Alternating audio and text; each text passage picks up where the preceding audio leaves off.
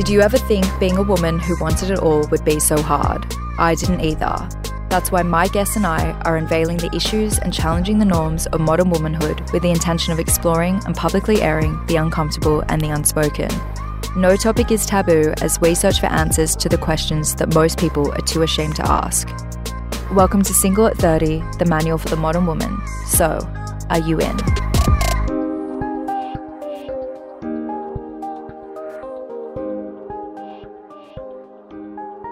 So about a year ago, pre-pandemic, when life was somewhat normal, one of my oldest friends flew in from LA. It was the week between Christmas and New Year, and it was the first time I was going to meet her long-term partner. What I didn't know, though, was my friend had plotted to set me up with one of his business colleagues by seating us together. When I first sat next to Scooby, I should probably mention that's what I actually called him because he reminded me of Scooby-Doo, there was not a bone in my body that was attracted to him. Like, my usual type is Ryan Phillippe from Cruel Intentions or Nate from Gossip Girl, and this guy kind of looked like a short, wog version of Russell Crowe from Gladiator. But as the dinner went on, he started to kind of grow on me. I told him about my pre-COVID plans to move to New York, and he immediately started to offer help. Basically, he was going to put me in touch with a lawyer to help with my visa. This was because he was from LA but mentioned he had an apartment in New York which he said I could crash at for as long as I wanted. Oh, and thinking back, he even said he shared my habit of meditating daily and was equally obsessed with science. So when the dinner finished at midnight, and as he walked out, Scooby asked if I wanted to get a drink with him. As it was silly season and I'm attracted to guys who are forward like that, I said yes. We ended up at Employees Only, which is actually one of my favourite bars in the city, and sat in the corner right at the back. 2 drinks in, although he was talking about his crazy ex and how self-made he was, he somehow continued to grow on me and we ended the night with a kiss. Over the next week, he pursued me like crazy. I woke up to morning texts, went to bed with goodnight texts, and was invited to eat every meal with him for 5 days. He begged me to spend New Year's Eve with him even though I had already agreed to spend the night at a house party in Bondi that was being thrown by the same friend who had set us up and who was actually heading back to LA at the end of the week. So basically I told Scooby I couldn't join him and he then agreed to meet me at a party in Bondi instead. I don't know if anyone remembers the crazy weather on New Year's Eve in 2019 in Sydney, but the winds were gale force and I wasn't that keen on heading out. I actually remember thinking how I would have preferred to drop a sleeping pill and wake up in 2020, but his text telling me how much he wanted to see me got me excited to spend the night with him. But in the end, I kid you not, he didn't even show up. To cut a really long story short, I was furious and the next morning I woke up to 10 missed calls and a bunch of apology texts. When I finally answered, he pretended to cry and said things like he was falling in love with me and that he hadn't felt this strongly towards a girl before. I told him that was deeply concerning given he had been engaged and we'd only just met, but he swore by it and even invited me to Mexico with his friends and family the following week. After pressure from the friends who set us up, I agreed to meet with him again. He was actually the perfect gentleman. He picked me up from my house, held my hand all the way to the cocktail bar around the corner and spent a couple of drinks apologizing profusely. I so foolishly forgave him and that ended up being literally one of the biggest mistakes I've ever made. I didn't go to Mexico, obviously, but he did, and he spent the entire trip blowing up my phone with I miss you messages and photos of where he was. It was relentless, except for this one night where he went radio silent. It literally still gives me chills because I remember so clearly freaking out about not hearing from him because it was so out of character. But my stepmom and friends told me I was insane and that it was nothing because the rest of his actions indicated he was into me. I didn't sleep that night, not a wink, because I was up stalking his so-called crazy ex on Instagram who just so happened to also be in Mexico. Although I was definitely anxious about their close proximity, there was no evidence of them being together, and when I heard from him the next day, he just claimed to have had lack of service. He was supposed to return to Sydney the following week but ended up stringing me along for a month and a half, continuously changing his travel plans at the very last minute. Telling me he was flying out the next morning and then not actually booking a flight or just delaying it. I basically survived off miss you texts and a few FaceTime calls until he finally followed through and came back to Sydney. The entire time he was away, he couldn't stop telling me how much he wanted to rent a house and spend quality time with me, but when he actually got back, he ended up crashing at his parents' and booking a return trip to America to leave 48 hours later.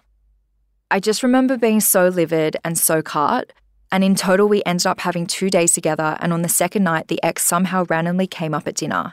Out of nowhere, he retracted his previous comments about her being crazy, saying she was actually a really nice person. I remember thinking that was odd, but was too pissed off about the entire situation and basically didn't dig deeper. After he left, he strung me along for another 2 months with his usual miss you texts and promises to help set me up in New York and hang out with me. He was meant to fly back to Sydney in March that year to celebrate both his and his grandma's birthdays, which coincidentally fell one day before mine. I was so excited to see him again, but a week before his arrival, I received a text at 10:30 at night saying, "My girlfriend in LA is pregnant. She's been pregnant since January. Please don't contact me anymore. Please respect my wishes." Just thinking about that message still gives me chills. To say I was shook is an understatement. And after the initial shock, I remember spending the remainder of that night pacing in between panic attacks and tears on the phone to my stepmom while she tried to desperately calm me down. Although I didn't respond to the message, I also didn't sleep that night. And the next day he texted me again saying, "Hey, did you receive a text from me last night?" Basically, it turns out it was the ex who messaged me, but he admitted she was pregnant and that everything he had ever told me was a lie. My gut was right. All along, he had actually sat with his ex the night he was supposedly out of service in Mexico. He had also been living with her back in LA the entire time we were in contact. Upon reflection, I literally can't believe how much of a mug I was because there were, and this is obviously an understatement, neon red flags from the first night I met him. My idea of a red flag is that it's some kind of intuitive indicator that something needs to be questioned. Like, for example, a red flag in a flatmate might be that they keep missing their rent and coming up with different excuses as to why. But red flags in a partner, however, might include, for example, the entire love affair I had with Scooby. Thinking back, he was actually quite textbook. I recently read about the concept of love bombing, which is a red flag we should all be aware of. It's essentially a modern dating term, but basically love bombing is when someone overwhelms you with things like praise, attention, and grand gestures as a manipulation technique. According to professional counsellor Tabitha Westbrook, love bombing is most often done by a narcissist with the intent of drawing in and gaining control over the person who is being love bombed. It's pretty freaking clear to me now that Scooby was love bombing me from the start with his grand gestures and promises of help once I got to New York. When you actually think about it, what normal person offers for someone to stay rent-free in their apartment on the other side of the world the very night they meet them? And like honestly, what well-adjusted adult tells someone they love them after standing them up on New Year's Eve and having known them for only a handful of days? But he did also display another common red flag by talking about the crazy ex. Men and women often do this when they're either not over the ex or not taking responsibility for their role in the relationship breakdown. If a guy has had 5 crazy exes, the chances are they are the problem. Another red flag that I should have picked up on, though, was Scooby's breadcrumbing. For anyone who hasn't been a victim of this before, like me, breadcrumbing is another modern dating term. This time for when someone strings you along with flirtatious but non-committal texts and calls or with empty promises that they have little intention of fulfilling. The list of Scooby's red flags obviously goes on. I remember he also lied about meditating daily and showed literally no evidence of being scientifically literate. Surprise, surprise. And a list of all the red flags you should watch out for in a partner might fill an entire book. But here are some of the more common ones that I also have experience with. The first one that comes to mind is when they gaslight you. So soon after Scooby, I rebounded straight into a mini relationship with an ex-actor and director of an Australian soap opera. Just thinking back makes me cringe because that alone should have been a red flag. But anyways, we dated for about 4 weeks and I soon became suspicious of how active he was online. He was on Instagram until the early hours of the morning most days. He would also often post flirtatious photos of himself that were out of character for a 40-year-old dad who was supposedly dating me. And he was on every single dating app. No joke, you name it, he was on it. When I raised my concerns with him, he would insist I was being dramatic and that there was no reason to worry. 4 weeks into the relationship, though, I discovered he was chatting up women not only on dating apps, but also on Instagram, and had even cheated on me with another woman he had met through Tinder. However, he was so confident in his gaslighting abilities that he literally drove me to a restaurant and made a reservation in front of me for him and the woman he cheated on me with and said the booking was for a friend.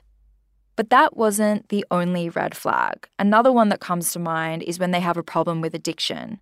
I should have noticed from the 5 bottles of wine the very same guy ordered on our first date that he had a drinking problem, obviously. There wasn't a single time that we hung out that he wasn't drunk, and even had a breath tester in his car from a prior DUI. One time, I remember so clearly, I even had to sober him up with an egg and bacon roll and drive him to work in the morning because he blew over the limit. I mean, seriously, if that's not a red flag, I just don't know what is.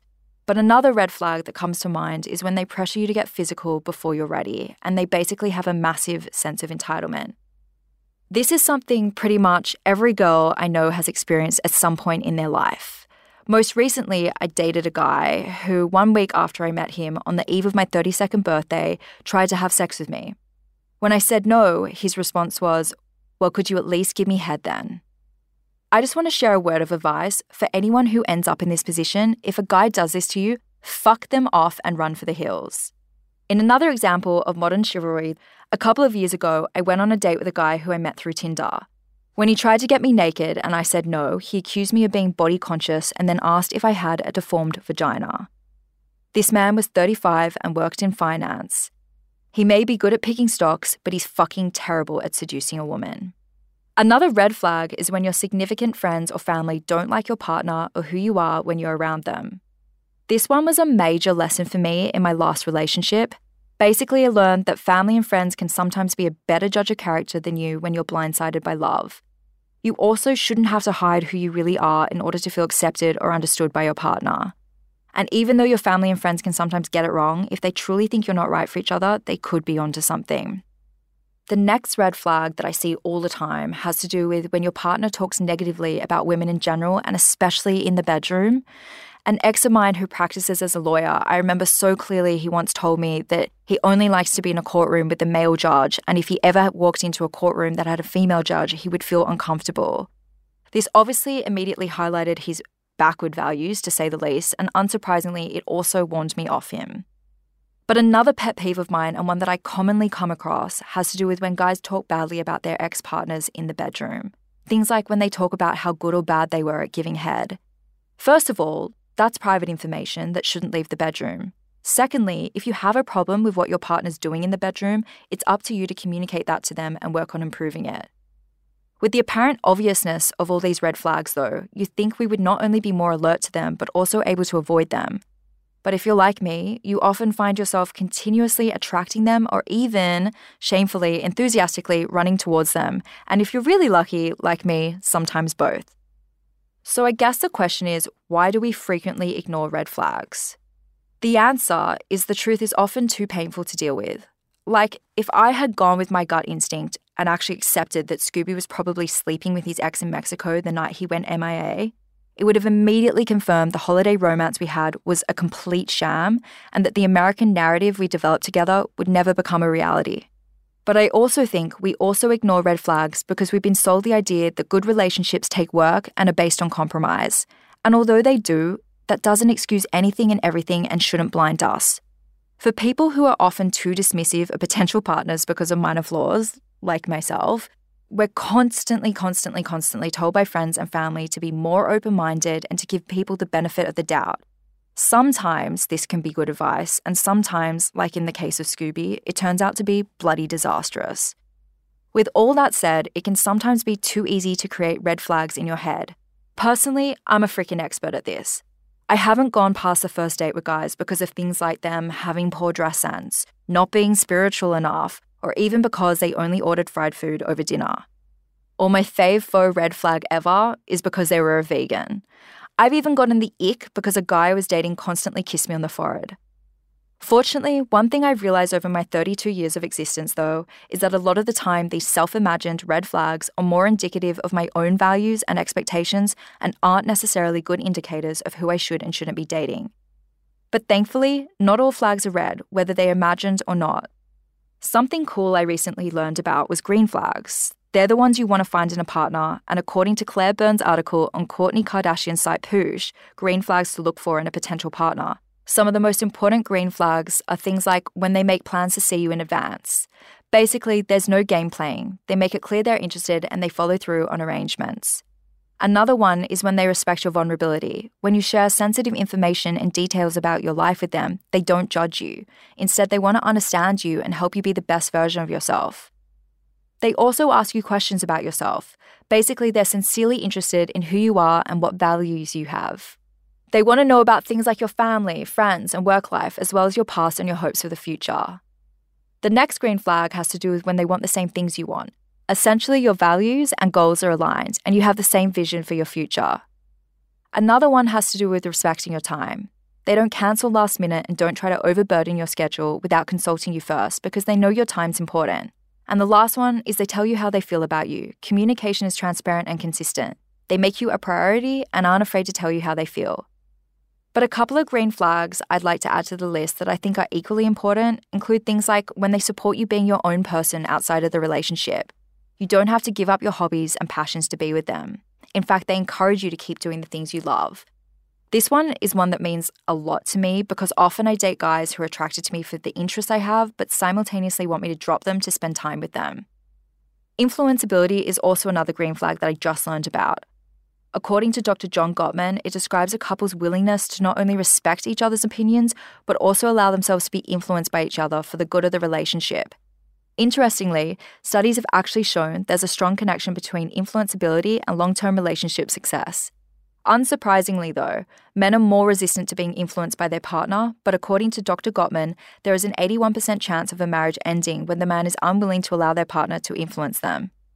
He suggests you can detect influenceability by noting whether your partner asks your opinion and whether they consult you when making decisions or changing plans. But even after you learn about red and green flags, it's not always easy to identify them in practice, let alone act on them. And that's why I think it's worth mentioning 2 books I've recently read. Not only do I think they should be taught in school, I also think they're generally worth reading in order to understand yourself on a deeper level, and have literally recommended them to all of my friends and family. In essence, they can help you fine-tune your ability to pick up red and green flags and would have been a freaking game changer for me had I read them sooner. The first book is The 5 Love Languages by Gary Chapman, and the second is Attached, The New Science of Adult Attachment and How It Can Help You Find and Keep Love by Amir Levine and Rachel S.F. Heller. The 5 Love Languages I couldn't recommend more because basically explores 5 different ways of expressing and receiving love. They include things like words of affirmation, quality time, receiving gifts, acts of service, and physical touch. And unsurprisingly, different people tend to prioritize these love languages differently. Personally, words of affirmation is my main love language, but I often date men whose love language is physical touch. Having this insight earlier would have saved me a lot of unnecessary heartache because I wouldn't have interpreted their lack of communication as a lack of genuine interest and affection. But also knowing your partner's love language can help you to show affection in a way that they authentically value too. And then Attach, which I just also loved reading, is all about the attachment modes we develop early in life and which stay with us into adulthood. We're often unaware of these and the impact they have on us in everything we do. But after reading the book, I realized that everyone I was dating in my 20s was fundamentally incompatible with me. I won't go into too much detail here because I could do a whole episode about them and would love to one day interview someone better versed on the matter, but the attachment styles include secure, anxious, avoidant, or if you're one of the rare few like me, fearful avoidant. But if you don't like to read that much and you're still interested, you can take the 5 love languages and attachment style tests online. I'll leave a link to both in the show notes. So where does that leave us? As you now know, not identifying and avoiding red flags has led to some of the most catastrophic and traumatic relationships in not only my life, but the lives of the people closest to me. And creating imagined red flags in my head has probably prematurely ended what could have been some great relationships. But at the end of the day, no human is perfect. We're all flawed. And unlike me, you shouldn't drop someone because of their dress sense or whether they ordered fried food for the table. But whatever you do, don't make one of the biggest mistakes of your life and ignore red flags that will cost you in the long term. Listen to your gut and check in with your family and friends, and if all else fails, make your potential suitor take the love language and attachment style tests online. It might bring you closer to understanding if they're the one for you and could save you a lot of time. If nothing else, you'll have a lot of fun doing it.